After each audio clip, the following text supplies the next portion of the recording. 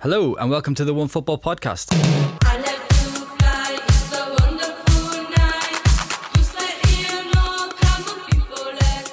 Last week we had an enlightening debate about whether it's ever acceptable to change the club you support, courtesy of Luke in Brisbane, who is toying with the idea of switching from Newcastle to his family club because he can't take the heartache anymore. Lewis and Phil, I assume if Arsenal went out of business, you'd support Spurs. That would make the most logical sense, I guess. Yeah. I'm a Man City fan now. We're not in the Champions League. Oh, really? Actually. You're welcome. Jose Pedro Marquez has been in touch this week to say his team in Portugal, Estrela de Amadora, I think I'm saying that right, went bankrupt in 2011, and since moving to Finland he supported the biggest club in the country. He says there's too much emotional attachment to your true club that doesn't disappear though. No matter what you or your club does, there is too much history. I still enjoy football, but I can truly say that I don't support any club. And to address Nico's question and challenge, I can for sure say that if anyone ever manages to change the club they support, then they were never a true supporter to start with. Pretty damning stuff. Wow. Yeah. Agreed. And Luke in Brisbane also got back to us to say that his family club that he's thinking of changing to is Burnley. Sort of out of the frying pan into the fire. Newcastle for Burnley. Exactly, yeah. Yeah, that's more of a sideways move. At best, I would say. He's ever think about his career trajectory. So yeah, if anyone else is thinking of changing the club that they support, then let us know. The email address is podcast@onefootball.com. Welcome to this week's it's the Onefootball Podcast Brexit special, as I'm calling it. I'm Dan Burke. To celebrate 4 English teams being in the last 8 of the Champions League, we've got 4 English men in the studio. So that's Lewis Ambrose. Hello. Phil Costa. Good afternoon. And Matt Frohlich. Hey, what's up? So yeah, Champions League stuff. We'll start with that this week. We'll start with Tottenham's 1-0 victory over Manchester City on Tuesday. Carlos Lopez has been in touch. He wants to know what league has the worst referees. After watching that game, I think it's the Champions League. Does anyone agree with me on that? I found that a very frustrating game to watch from the officials' point of view. The City game. Yeah. Not that I feel City were hard done by in any way. I just find it so stop-start in the Champions League. Yeah, I think that's the issue. I don't think it's the refereeing issue. It's just the VAR issue. Because I think last night everyone was saying, VAR did really well in the Manchester United game and got the Suarez decision right and overturned it. And then people were complaining about Danny Rose's handball. So I think in 2 nights you've had the best and worst, and that's going to be it. I thought Danny Rose's was a penalty. Absolutely. He put his arm up, he made his body bigger. It's a handball. It's a penalty for City. I don't know why people are arguing against it, but this is VAR. This is going to happen. You're going to hate it or love it. Yeah, I guess the thing with the penalty incident, right, is that it was the sort of thing that probably wouldn't have been given if VAR wasn't there. Definitely and you sort of think, well... Yeah, the ref missed it for sure. And even the City, there was no reaction from the City players asking for a penalty as well. I agree though with the stop-start business. We must have all seen by now the ref mic'd up in Australia. Oh, yeah. Super interesting. And even when the guy was talking to him and he said... so what's happened here is, and they're very elaborate with it all to make sure it's like pinpoint, whereas it could be done a lot quicker, I think. Yeah. And that ref was like, I'm going to go over and sell it. You just knew as soon as he was going over there. Obviously, in the Champions League, they have refs from sort of neutral countries. Do you reckon it would be easier if it would look more like a Premier League game if they just got an English ref to ref games between 2 English sides? Yeah, why not? Yeah, also really. Just communicate with the players. Communication-wise, yeah, for sure. So Bjorn Kuipers was the referee there. Phil, do you think these referees are getting perhaps a bit too much help from VAR in situations like that?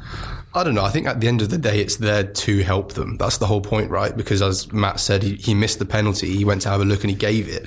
I just feel like once they go, there's a tendency to give whatever the decision is afterwards just to justify going, which shouldn't always be the case. You should just go have a look to either change your mind or reaffirm your decision. And Matt's right as well, they take too long. Just when we watch football on TV, we don't need 10 replays. You usually need 1. You can see the contact or a handball whenever it's there. But it's the first few years, so maybe they're just feeling their way in. Yeah. But I don't know. It's just how it's going, isn't it? Yeah, I have no problem with it taking a little bit of time. I do think sometimes it undermines though what they do as a job. Yeah, because the linesman looks stupid. I always think that. I always just think that this machine has literally gone. You're wrong again. You made the wrong decision. The game's played so quickly now that you can't possibly see everything. Yeah. Handballs and small contacts. It's a good tool. I think a lot of it is human after you see the replay, and it just shows that people still get stuff wrong. You think they should like tighten where they use it or when they use it? I didn't think Danny Rose's was a penalty. And I think... Why not, by the way? I think if you go by like the laws, then I thought his arm's in a pretty natural position. Like for someone who's just slid onto the ground, I don't think he's like stuck his arm out really deliberately to block the ball. I think his arm's just there because he slid on the ground and the shots happened to hit him. He's definitely not done it on purpose. I just think that but the fact that we can even see it differently just suggests like offside is black and white. You're offside or you're not. They can put the calibrated lines, or the goal line technology is the same thing. But offsides, and is it a penalty? Like, is it enough contact? And these things always look way worse in slow motion on the replays as well. And just think maybe they should have just introduced it just for offsides to begin with. Really got the process clean, and then if they want to use it for handballs or fouls and that kind of thing, then do it afterwards. Once they've narrowed the laws down, because it's like, what is a handball now? It's changing next season. Yeah, exactly. So hopefully, we saw it in the World Cup in the summer as well. Like there were so many penalties, like pulling and grappling, little touches in the box. But then it's just like, well, now we're using it in the Champions League, but those penalties aren't being given. So why not? Yeah. Remind me what the change to the handball rule is. So the change is anything that makes your body surface bigger. Yeah. So without the width, so Danny Rose, for example, his if it didn't hit his hand, it wouldn't have hit his body. Yeah. So obviously, guys can't see it, but my arm over my body, if it doesn't hit my arm, it's still going to hit my body. It's fine. But anything that improves the surface area is you notice a lot of players like defending balls down the line, like at the moment, sort of tuck their arms behind their back just in case this happens. Yeah. Well, I mean, people are saying, if you give those, you'll be given 10 penalties a match, but that's not actually happening, is it? And anyway, if you're going to do it to City, Sergio Aguero's probably going to miss it anyway because he's got a pretty horrible record. He's missed 4 penalties in the Champions League now, more than any other player since his debut in 2008. Why is arguably the best finisher in the world so bad at penalties? I don't get it. Anyone? Well, I mean, it's hard to put your finger on. You can talk about composure and pressure and all this stuff, but he's played in the highest pressure games. Was he part of the final? The World Cup final against Germany? Yeah, he would have been. I think he was maybe injured. Yeah, he was in possibly, he was around. You know what I mean? This is, this in Aguero's world, a Champions League quarterfinal first leg's hardly high pressure. I don't know. Maybe just miss it. I always think penalties are a lottery. Yeah. Aubameyang's the best example. He scored a penalty. Was it a few weeks ago? It was, I think it was the game after the Tottenham game. It was terrible. Yeah. Both penalties were shocking. One of them, the goalie went the right way. One of them, he didn't. So it's completely... I mean... No one would be saying it was a bad penalty from Aguero if Lloris gets the other way. Yeah, exactly. And I mean, they always say as long as it goes in, it's a great penalty. So very true. I think I got too used to Yaya Toure just slotting them away comfortably at the time. You've been fortunate. We'll talk a bit about the game itself now. My first question is, did Pep Guardiola overthink yet another Champions League knockout tie? City was sort of unrecognisable from the team that you usually see. Yeah. The system was weird. It felt way too conservative. Like you usually play with Fernandinho and 2 players ahead of him, and it felt like Gundogan was way closer to him than he would usually be just in a Premier League game. I think this Champions League thing's a bit in his head, and I think it was that combined with being away from home. I have no doubt in my mind that City will never play like that in a home game. But going away from home, Champions League quarter-final, I don't think he got in his head. Like you saw in the first 10 minutes of the game, Fabian Delph did this thing where he plays left back and then comes into midfield, and then that was abandoned after about 10 minutes, and he just sort of stayed as a normal left back, which he isn't. And then if you're going to play him like that, then play Leroy Sané. Don't play Sterling. Both of the wingers wanted to come inside. City usually, you're just so much variation in the team. Like there's someone's hugging the touchline on the other side, someone's not, or one of the fullbacks is doing it instead. But it felt all a bit of a muddle to me. A bit predictable as well, wasn't it? Really? Yeah.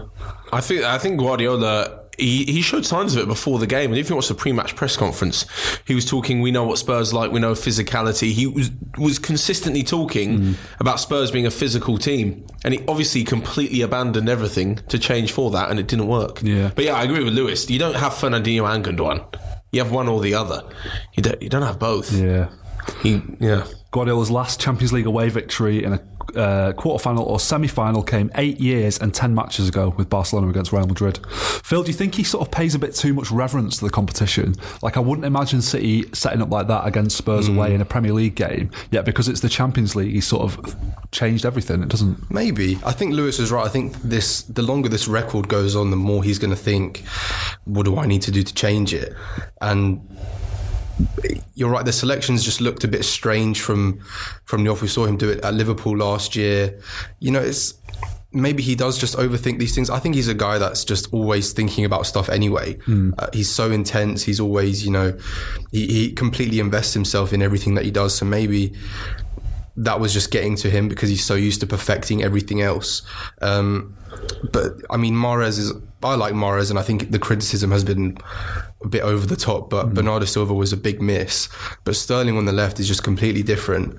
And when he kept Sane and De Bruyne on the bench for so long, it just... I don't know why. Like, what is going to give them 2 minutes at the end? How can they impact the game from there? It's just... I mean, 1-0 is not a terrible result, and you'll always back them to score at home, but the whole balance of the team just fell off, and I think he definitely... maybe paid too much attention to the occasion and to Spurs rather than just focusing on City. And the fact it was a first leg as well, it's just almost like there's this safety net of a second leg at home, but an away goal would have been huge for City. And it just felt like they didn't really push for it because they were maybe worried about conceding the opener, which then they did anyway. Well, I reckon he's very scarred by that Liverpool away leg last season. And apparently Guillaume Balaguer was on BBC last night, and he was saying that the reason he brought De Bruyne and Sané on so late was because he didn't want to send a message to the team that we're going to go and chase the game now and risk conceding other goals. So I think he was sort of happy to sort of stick with 1-0 in the end, which is, a bit weird, but like you say, it's perfectly salvageable.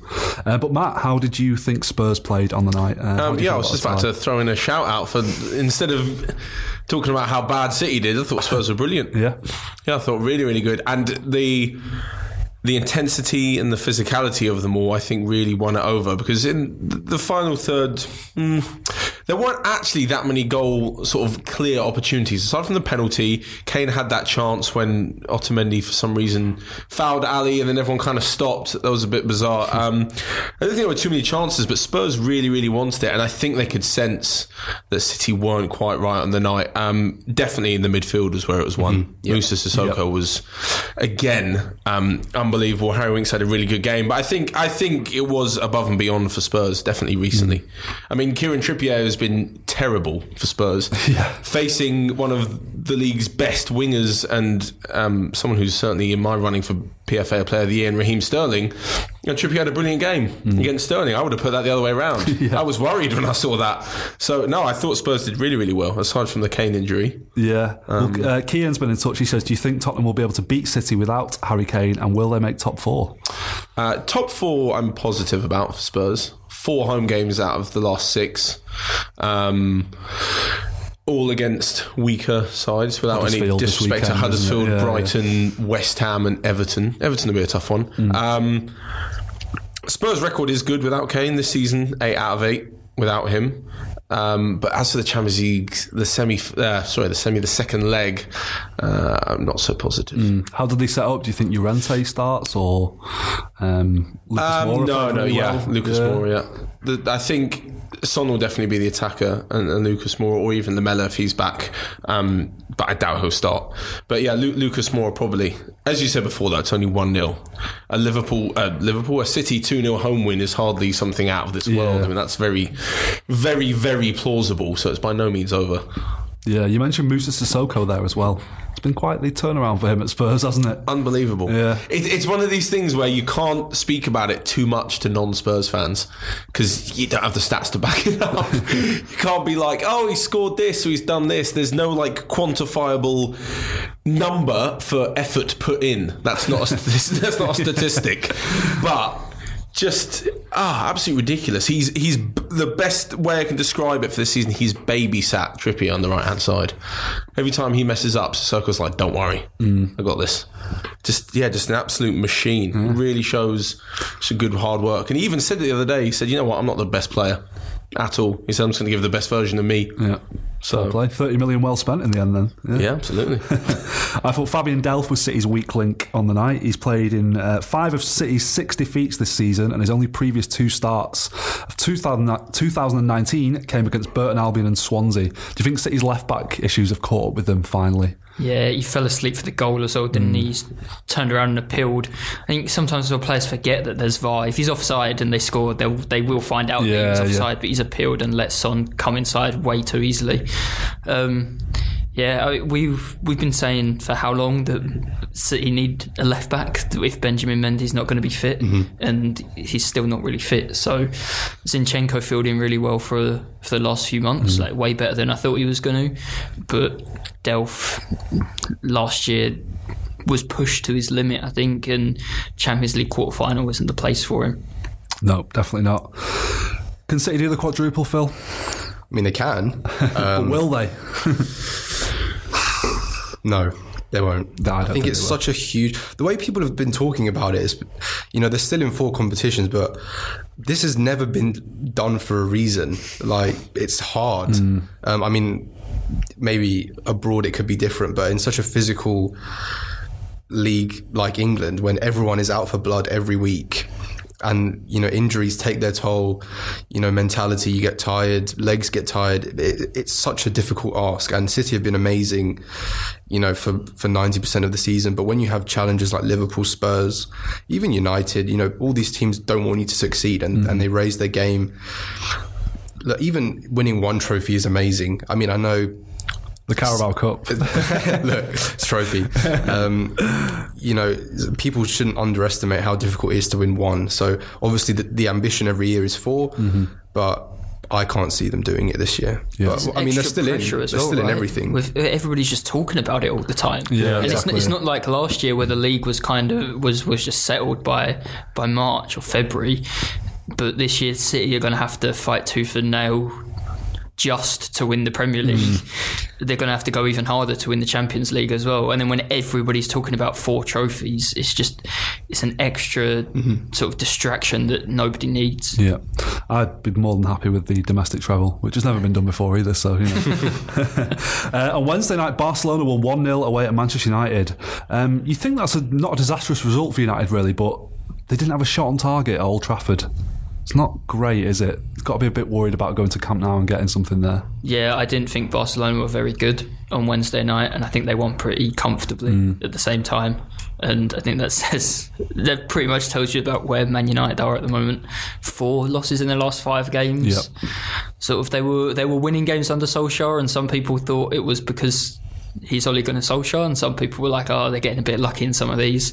And it appears to have been the latter. Which doesn't mean they've made the wrong choice, obviously, appointing him. Yeah. But people got a little bit carried away by that early run of form, I think. Matt, you were complaining about VAR earlier, but it was a force for good in this game. Barcelona's goal was correctly awarded after initially... Yeah, well, this is what I mean about it. It's just like the same thing with the referee. Sometimes you're going to love him, sometimes you're going to hate him. And I think the problem is that with technology like this, you're expecting to get it right every single time. And what's more is that people are unsure of the rules. I mean, and they don't have the screens at United, but at Spurs, as Lewis mentioned, no one appealed for it. And then all of a sudden something pops up on the screen saying there's a penalty being reviewed, and everyone's like, what's going on? So the same thing. I think it's good from, as mentioned before, the offside perspective, because I feel that that's very black and white, whether someone was gaining an advantage or not. If there's a more human element to it and someone's gaining a feel for a game, and there's a tackle that looks rough, and it sounds bad, but it's the first minute or it's a derby and you're leaving one in, and the referee's got to be able to say, you know what, I've seen it on VAR, could have been something bad, but knowing the 2 players and knowing the occasion and knowing this and that, and it's a bit slippy or whatever, I'm going to hold back. I wouldn't, to have it completely automated. I'm not overly sure. I have to say, I loved the sarcastic cheers from the United fans when they thought the goal had been disallowed. And then the flag went off and they all got a bit excited. Especially as it's Suarez as well. I think you could use the word flat to describe all 4 games that took place this week, but it feels like it particularly applied to this one. Why don't you think it lived up to the hype, Phil? Or were you not really expecting much from it in the first place? I don't know. I think To be fair, I thought the fans were up for it. It was quite an intense game, but you could tell in the first, even in the first 5 minutes that Barca weren't quite at the races. Artur and Busquets, who are usually so good in possession, were a bit sloppy. Longley was terrible. He looked a bit nervy. But I just don't think United really knew how to approach the game. We were talking about it earlier, the away goals. They count for so much now. So maybe they thought, let's just not go too gung-ho and expose ourselves, because Messi, Suarez, even Coutinho, I know he's struggling a bit, but these guys can make a difference. It did feel a bit flat around the middle of the game. I think both teams were still just feeling each other out. But even though they lost, I think United are built much better for the counter and playing those away games, as we saw in Paris a few weeks ago. So even though they lost, I think they'll still feel fairly confident, with Rashford, Martial, Lingard, all these guys, they can still hurt Barcelona. Yeah.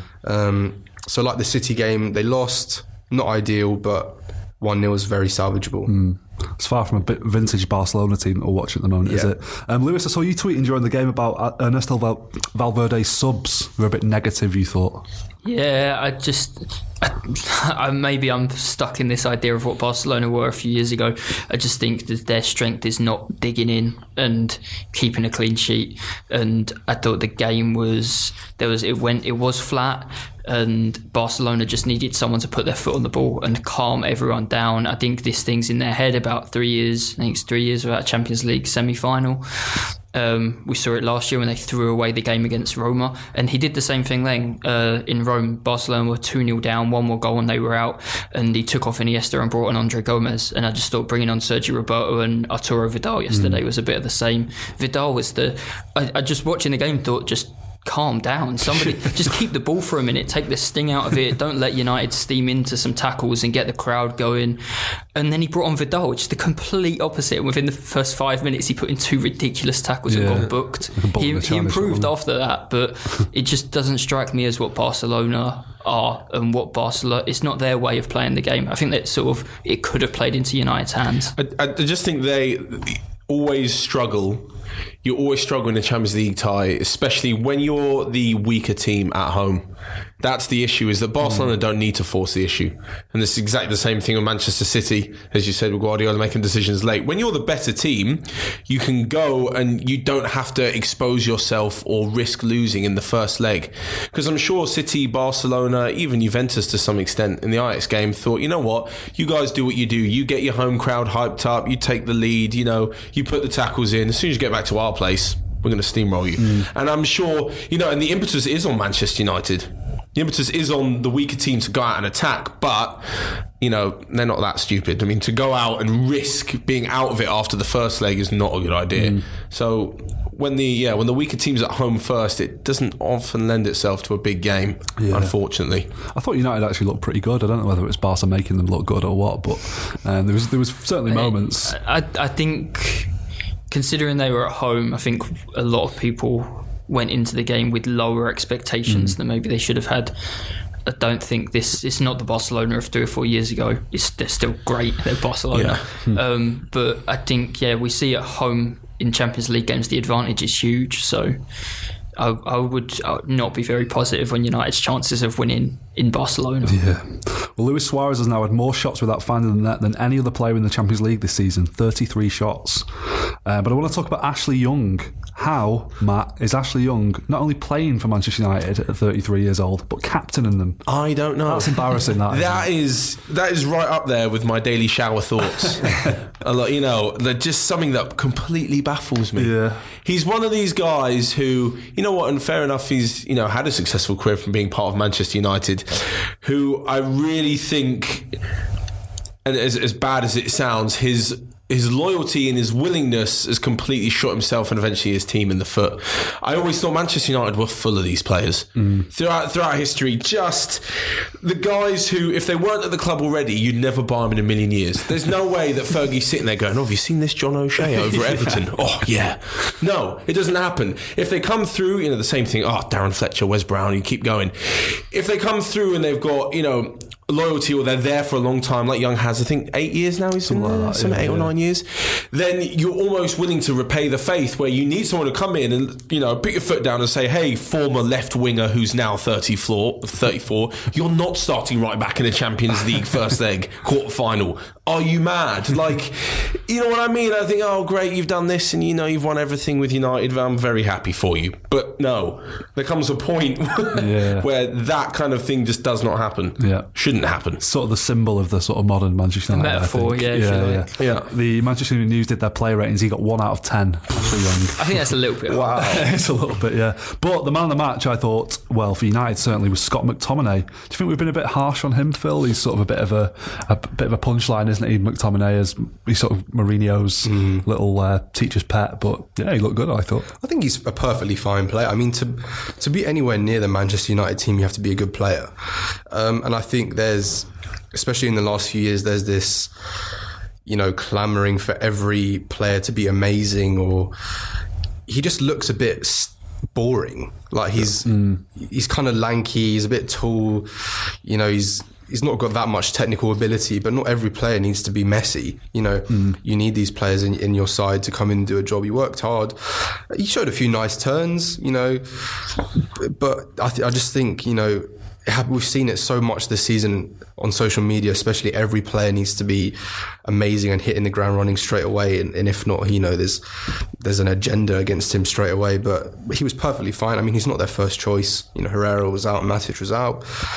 Perfectly fine. And he stood up to the task better than most of the other players. So why not? Yeah. I think it says a lot about United's team. If your boring centre midfield, you know, simple passer is winning man of the match, what on earth are the rest of you doing? Yeah, true that. Yeah. Well, Ole Gunnar Solskjaer was talking after the game about how they can summon the spirit of '99 in the second leg, leaving aside the fact that he really needs to get a new reference point. Do you think they can come back into this, Lewis? Do you think they've got any chance?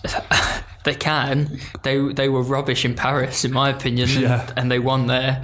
So all it takes is a dodgy bounce or a lucky deflection or a handy VAR decision, and you know, it's 1-1. So they definitely can. I wouldn't bet any on it, personally. No. Well, I had a horrifying thought while I was watching this game last night. I was sort of thinking, well, Liverpool are pretty much guaranteed the semi-final now, aren't they? They've more or less past Porto. I would fancy them to beat United or Barcelona over 2 legs in the semi-final, which means they're probably going to get to the final again, which means I think Liverpool could well win the Premier League and the Champions League this season. Liverpool City Champions League final, winner just takes both of them. I'm having a cardiac arrest thinking about that already, yeah.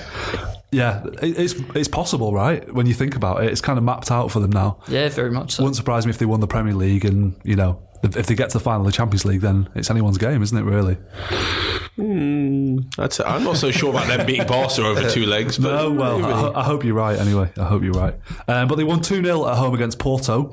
Were you surprised that perhaps it wasn't even more comfortable for them, that game? Yeah, I mean, I don't know if anybody in the world watched it, because I thought everyone was watching City Spurs. I was just seeing highlights and stuff, and it looked comfortable enough. A couple of maybe fortunate decisions went their way, but yeah, I think 2-0 and not conceding an away goal, I think they'd take 2-0 over 3-1. So then they go to Portugal. If they score once, it's over. We'll talk about those decisions that you mentioned. The first one looked like a pretty clear penalty incident with Trent Alexander-Arnold. Why do we think that wasn't given? Anybody? I'm not overly sure. I think the fact that Alisson pushed it into his arm maybe takes it away, and I think this is what we're talking about. The decision as of next season, however, I'm sure it's in the referee's mind now, is that any sort of handball stopping I don't know how to describe it, a moving forward action, so a cross or a shot or a pass, is definitely a handball. This is being punched from the goalkeeper and it's going out for a corner. So maybe he's thought, you know, there's no clear advantage that's to be gained by, you know, his arm not moving there. He hasn't stopped anything, Arnold. True. He stopped a corner to Porto. So I think it would have been harsh. In the context of being a handball, then yes, if VAR are going to review it, and just like Danny Rose and everything else, it's touched his hand, it's a handball. But I can see why it wasn't given. And the other one was a pretty nasty studs-up challenge from Mohamed Salah on Porto's Danilo. Now, the UEFA have already said that they're not going to punish him retrospectively for this because the referee saw it at the time. Yeah. But if the referee's seen it at the time and not given a red card, because that's a red card all day, isn't it? So what's the thinking behind that? I don't get it. Well, just on the way here, we were talking, me and Lewis, about this. And I mean, when you slow it down and look at stills, it's quite incredible how his leg isn't snapped in half. I think anyone else but Danilo, who's an absolute brute, I think he was extremely fortunate not to be sent off there. And as you said, if the referees and the officials did see it, then it's just negligence on their behalf not to at least book him. It was high, it was dangerous, and for nothing to result from it, Liverpool can account themselves very, very lucky, I think. I mean, it's not typically in Salah's nature to do that, but it doesn't matter. A bad challenge is a bad challenge. And they got away with one there for sure. It was very nasty. But, we'll talk positively about Liverpool now, if we must. Roberto Firmino has been involved in 20 Champions League goals since the start of last season. Is there a sense that he's still a bit underrated, Lewis, do you think? Yeah, I think he is. His Premier League record maybe doesn't stack up. I think a lot of people, coverage of football is still stuck in this idea of, well, you're the centre forward, you've got to score 25 goals a season. If Mo Salah's scoring 25 goals and Sadio Mane is scoring 25 goals, then Firmino doesn't have to score 25 goals as well. If he's getting 10, 15 goals a season and facilitating those two, then he's massive. And we all know how Klopp's teams play with that high press as well. And I would struggle to name a striker in football who works as hard as Roberto Firmino at that level of football. So I think he's actually the perfect striker to play for this Liverpool team. Yeah. And Naby Keita got on the score sheet for Liverpool. Bit of a fortunate deflection, but there you go. How impressed or disappointed would you say you've been by his first season? You watched him a fair bit in Germany, I would imagine. Yeah, he was great his first season in the Bundesliga for Leipzig was unbelievable. He's in the top 2 or 3 players in all of Germany. And the way he played that year was the perfect idea of a Klopp midfielder. He just does everything, like Wijnaldum on drugs. just running around like a madman, winning tackles, dribbling through the park, incredible, like a winger. You would expect that close control and acceleration, and getting on the end of moves in the box as well. And Liverpool, I'm not sure what's happened, because I didn't think it would take long for him to come in and get used to Klopp's way of playing, but it has. But the last few weeks he's been a bit better. Klopp looks like he's trusting him a bit more now as well. He played and scored against Southampton last Friday night. He's starting a Champions League quarter-final now as well, so I think he's slowly earned Klopp's trust. We can't forget that he also got carried off in Napoli during the group stage and ended up in hospital with a bit of a mysterious back injury. I think now he's had that year, or almost a year, he's starting to look like the player that he was at Leipzig, and I think next season he could be very, very good. Yeah, very much so. There was one more game in the Champions League this week in Amsterdam. Juventus were held to a 1-1 draw by Ajax. I think it's fair to say Ajax were the more dominant team in this one, though, by all accounts. A lot of people looked at it as quite an easy draw for Juve. Do you think that looks a bit foolish at the moment, Matt? Yeah, I'm not quite sure what's easy about winning 4-1 at Real Madrid away. Well, yeah. I don't know why you'd still think that. I mean, more fool you if you do, as Juventus found out. Yeah, I think Ajax are really, really strong last night. And I think they're one of these teams that they're almost better away, like we said with Manchester United, where they can go away and they can be super confident because of that Real Madrid win and because of how they play and the speed and, the quality that they've got. That's the difference as well. The quality they've got when they go forward is so good that I don't necessarily see it as a bad result for Ajax. But yeah, Juventus would be foolish to write them off so easily, even with Mr. Champions League himself. A friend of mine asked me the other day what I thought if Ajax win the Premier League, where they would finish this season. I said between 5th and 8th, but I'm sort of thinking twice about that and maybe thinking more towards 5th than 8th at the moment. They do look a lot better than... I mean, I don't really watch Dutch football very often, if I'm being perfectly honest. I think that's a top 6, perfectly fine shout. They're a young side, which can work in your favour a lot, but the standard of football in England is obviously very different to that in the Eredivisie. But we can see them now up against the best of the best in Europe, and they're more than holding their own. So I think top 6 is a reasonable shout for them. Yeah. You agree with that, Lewis? Yeah, I don't think they're a worse team than Watford, Everton. And we're looking at those teams finishing 7th this year, with Wolves sort of fighting for that place. I think they're maybe somewhere between those and sort of Arsenal, Tottenham, Chelsea and United.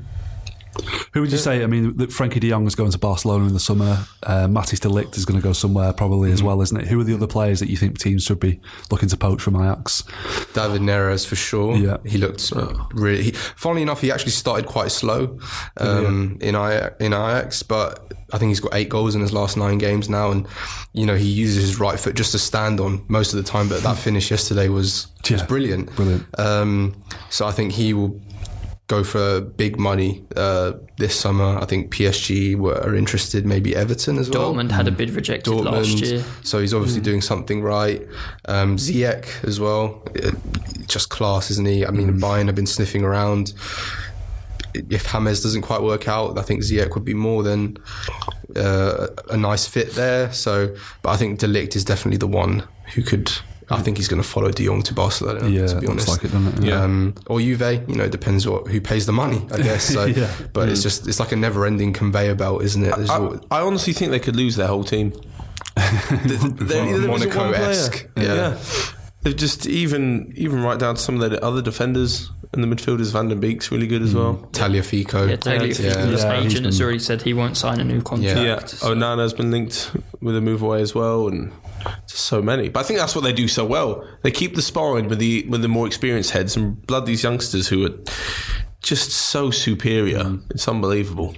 Apparently, I read on Twitter earlier, you mentioned Onana, the goalkeeper there. Apparently, when he comes out to warm up at the Amsterdam Arena, they put on the Rihanna song. They do, What's his name? Cristiano Ronaldo has now got 125 goals in the Champions League. Do you think he's maybe carrying Juventus a little bit too much this season in this competition, though? It sort of feels like everything's just funneled towards him at all times, and the rest of them have kind of forgotten what to do a lot of the time. Worked for Real Madrid. Yeah, I guess, yeah. I mean, play to your strengths. That's why they signed him, though, isn't it? At the end of the day, that defence has always been solid. If they keep a clean sheet and Ronaldo scores, they win every game. So I think they'll be all right. Yeah, I think so as well. I mean, they've got a 1-1 draw there. It's a decent result. I mean, after the way Ajax played at the Bernabeu, do you think they should be a bit worried about hosting them next week in the second leg? No, I think Juventus are a different animal to this year's Real Madrid team. True, yeah. Agreed, yeah.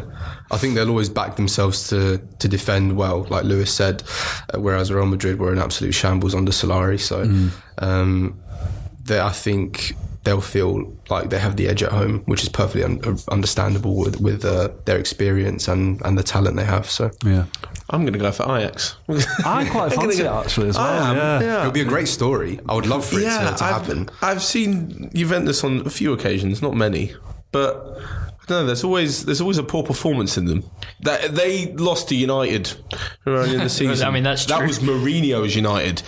That was in the Champions League, and I was thinking, wow. And even when I watched Spurs go there last year and get a 2-2 after being 2-0 down, it could definitely be a more interesting watch, I think, than Liverpool Porto and maybe United Barcelona. Yeah, as absolutely. Well. I think it could be closer than both of those. Yeah. Yeah. Well, on that bombshell, let's have your predictions for the 4 semi-finalists from here then, Matt. Well, I've got to go with Spurs, even if I think Man City will win. I've just got to back them. Spurs, Liverpool, Barca and Ajax. Lewis? Juve, Liverpool, Barcelona and City. City, Liverpool, Juve and Barca. I'll go with that, but Ajax instead of Juve is my prediction. Interesting. Pretty varied. Interesting, yes. We don't normally talk about the Europa League very much on this podcast, but I feel like we sort of have to this week. Europe's best competition. Well, yeah, we've got you two Arsenal fans in. Appetizers out the way for the week.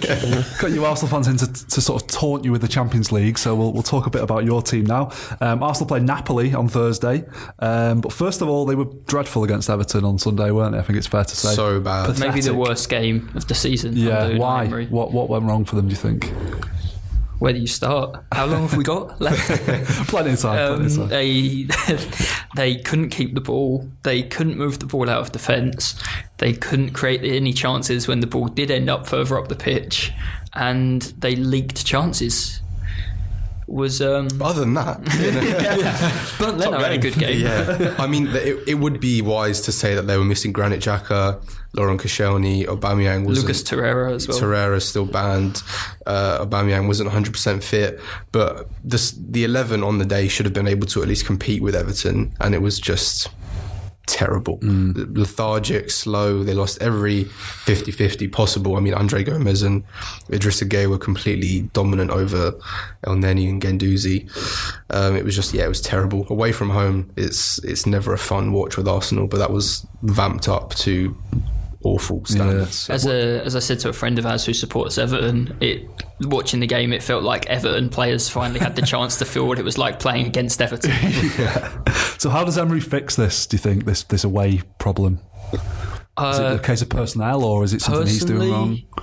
I find Arsenal a bit too afraid in away matches. I feel like there's sort of a catch-22 Emery finds himself in of, well, we're not really great defensively, so should I put more defensive players on and kind of protect the defence, or do I put more attacking players on where Arsenal's talent lies and maybe expose the defence a little bit? I think he's gone the wrong way. I think he goes a little bit too... He didn't have a choice at Everton because of the absentees that Phil just mentioned, but I feel like Emery tries to sort of tighten up in these away games, and it will usually just be either Aubameyang or Lacazette, and then teams will come on to Arsenal and create chances.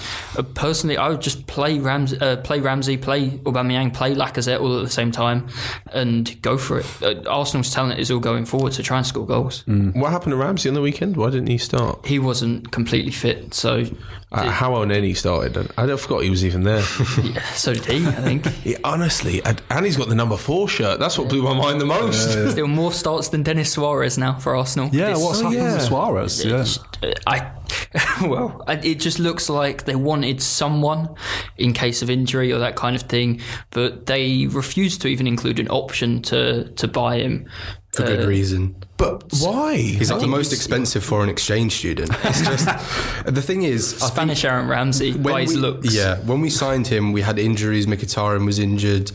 Iwobi was struggling for form. Mesut Ozil was out of favour. So we were really light out wide. But then as soon as he arrived, Mkhitaryan came back really well from injury. Iwobi's regained some form. Ozil's back in the picture. He's just fallen down and down in the pecking order. And I think he's had about half an hour in Karabag or whatever. Fewer Premier League minutes than Cole Jenkinson for Arsenal. Yeah, it's just been a complete waste of time. 25 minutes or something he's played in the league. Yeah. So they're not going to buy him in the summer then? That would be a surprise at this point. I mean, Emery knows him. It looked on the surface an okay deal for 6 months, but it just hasn't worked. I thought it was a really good deal. I was there and one of the prognosis, you know what? Great bit of business. Yeah. Barcelona don't want to... Sat behind him at the Community Shield once, Denis Suarez. Lovely head of hair, but average that's footballer. true. That's handsome for sure. Yeah. Looks like he should be in a boy band or something. He does actually. Yeah. The what they call the Jonas Brothers or something like that. Yeah. Do you think Arsenal have got a better chance of winning the Europa League or finishing top 4 this season? Oh, that's a really difficult question. Arsenal still have to play Wolves, Leicester and Watford away. We've just seen what happened to Everton, and they are all very Everton-level teams. It's not like, no disrespect, but it's not going to Cardiff and Huddersfield and Fulham. These are really tough games away from home. So I think you'd have to be a real optimist to see Arsenal winning a couple of those games, and I think now they probably have to win a couple of them realistically to be in the top 4 at the end of the season. But then again, they've got to probably win by a couple of goals against Napoli at home tonight before going out to Naples. Yeah, that's true. So I think it's a coin toss between which one's easier to win or to get through to the Champions League next season at the moment. I'm going to say the Europa League. Yeah, I think Europe, you can sort of break down the games as sort of one-offs, or not one-offs, but there's like a clear objective, and form doesn't quite go out the window, but you can sort of have tunnel vision for those games, whereas in the league, you're just steadily trucking along, and this away form is just going to keep...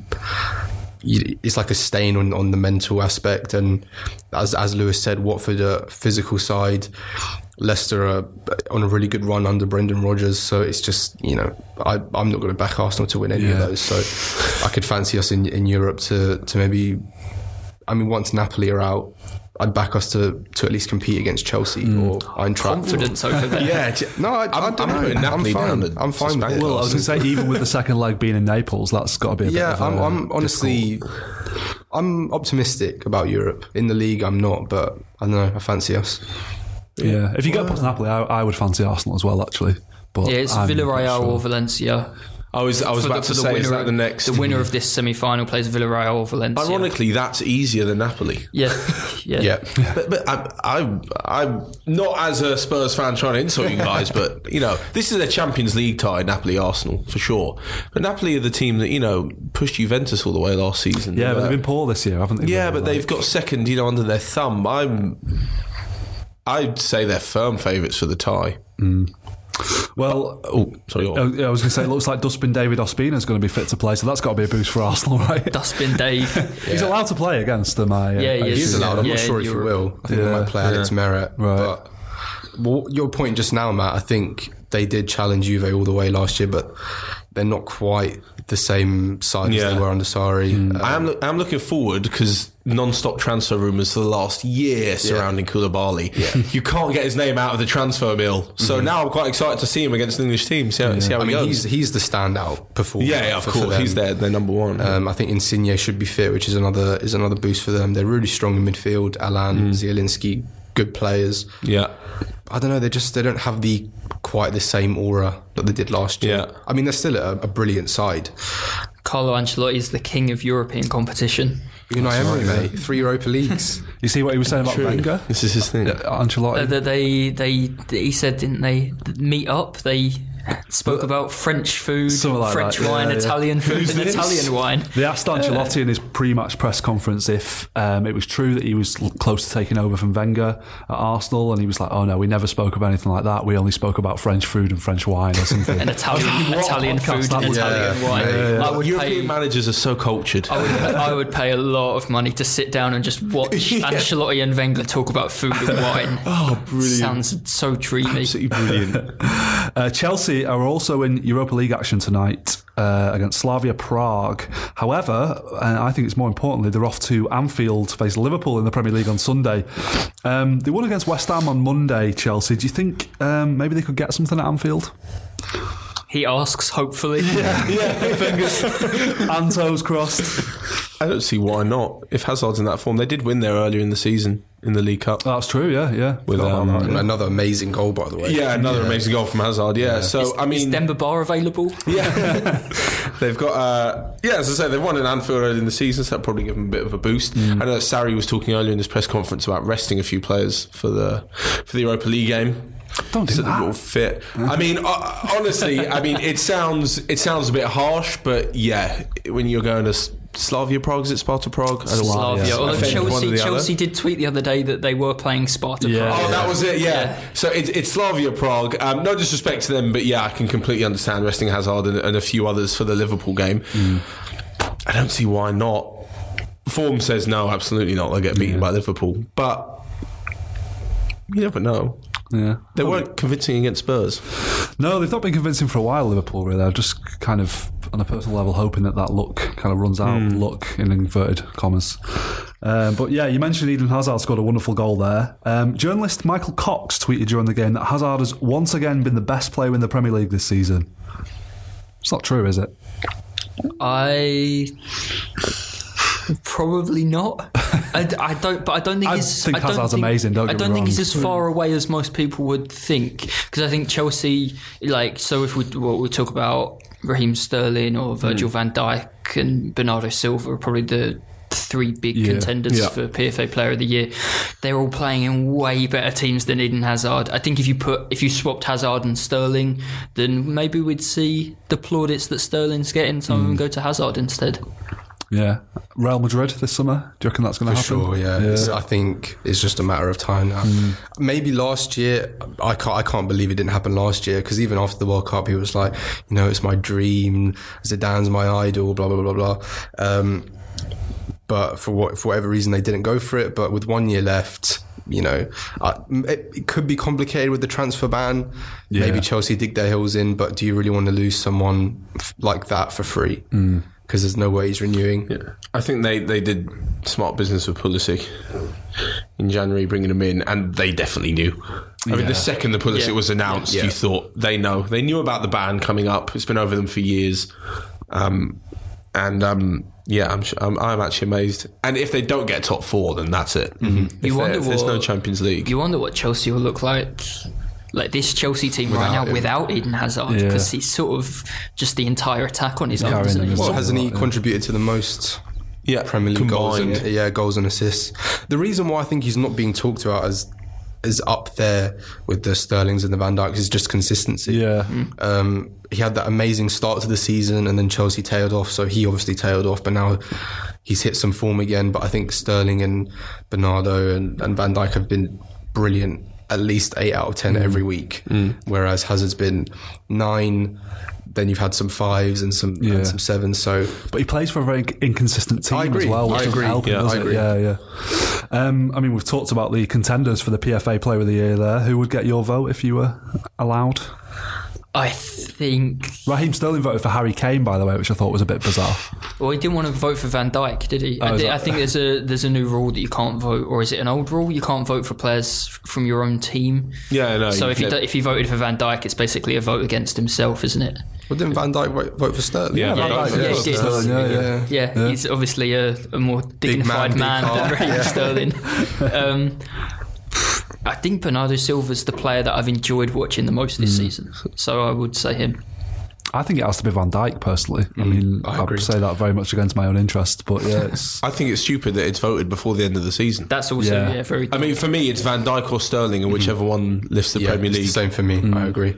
But you watch it, whoever gets it will finish second. This is the thing, they could give it to Sterling now, and he could miss 3 sitters in the last 3 weeks of the season. It cost Man City the title, and then he's player of the season for the rest of his life. I actually saw this the other day with the Championship Player of the Season awards. 6 games to go in the Championship and the playoffs. Also, ridiculously, and the players they awarded Goal of the Year, not season, for 2018 at the same time. It's like that was 4 months ago. Oh yeah, wow. Ruben Neves goal as well, wasn't it? Yeah. Very strange. Jesus. Which was a year ago today, actually. It was. Funnily enough, Wow, what a goal. Yeah. We've got a question from Henry, who's in New York, and he's 11 years old. Can you believe that? Go on, Henry. His English grammar and spelling is way better than mine as well, so fair play to him. He wants to know if we think Callum Hudson-Odoi is the real deal, whether he should sign a new contract at Chelsea or move to Bayern Munich. Bear in mind, Chelsea face a potential transfer ban. I think he is, and we were mentioning earlier the transfer ban. This could be massive for Chelsea. If you get rid of Hazard, you get rid of a few others, and you basically say we've got a transfer ban, we're going to have to use our players. The transfer ban's 2 windows, am I correct? Yes. So next summer they'll be able to sign someone in 2020. Unless it gets delayed. You could have a Chelsea side with Loftus-Cheek as a starter in centre midfield. Hudson-Odoi's up there. That Ampadu looks quite good. I think Ampadu, is that how you say it? Ampadu, the centre half. I'm trying to think who else is Mason there. Mount. Yeah, Mount's coming back from Derby. I mean, Reece James at Wigan. Tammy Abraham, Reece James. This could be a completely new Chelsea. This could work in their favour, and I think they'd be stupid to let Callum Hudson-Odoi go, because he, for me, looks fantastic. You don't just get an England call up without starting a Premier League match if you're terrible, and do what he did in the England games, and it would be criminal for them to let him go. Absolutely criminal, especially with the ban. German media reporting today that Bayern are going to go straight back in for him when the window opens. Apparently. Yeah, I think it's pretty clear that they'll do that. I think if Chelsea dug their heels in, just because I think it would be a bit mad to sell him and Hazard if they can't sign anyone. If they sold Hazard, kept Hudson-Odoi, Pulisic comes in, and they kind of split the minutes between them and figure out a way to play both of them, that could be electric. And who knows, if Hudson-Odoi is a Chelsea fan, he grew up there, he's been there since he was like 8 years old or something. If he stayed at Chelsea and played a lot next season, then it's not out of the question that he does sign a new contract. Yeah, this is what they're doing. They're just trying to keep him sweet. You're going to play him now and get him to sign a contract before the transfer window opens again. Yeah. I agree. I think they'll sell Hazard, and then there's a huge gaping hole on the left. It's a natural succession. Yeah. And I think there were reports that they'd offered him $100,000 a week. I think they'll potentially raise that a bit more based on what his value could be in a few years, depending on the ban. I think there's a very high chance that he will stay. They got lucky in January. I think Sarri did not manage his situation well at all. But the club stood firm, and I think they will pay off for that. So, but losing him and Hazard would be catastrophic for them. Yeah, very much so. What about Jadon Sancho, Lewis? Is he going to stay at Dortmund this summer, do we reckon? I think he will this summer, and I think particularly given the season Dortmund have had, they to try and sell to the fans. Just like Ousmane Dembele had one superb season, they weren't going to sell him to Barcelona, and then he refused to train and everything and sort of forced their hand to try and go to the fans in the summer and say, we've just had that season. If Dortmund win the league or don't win the league now, they've run Bayern Munich much closer than anyone thought they could last year.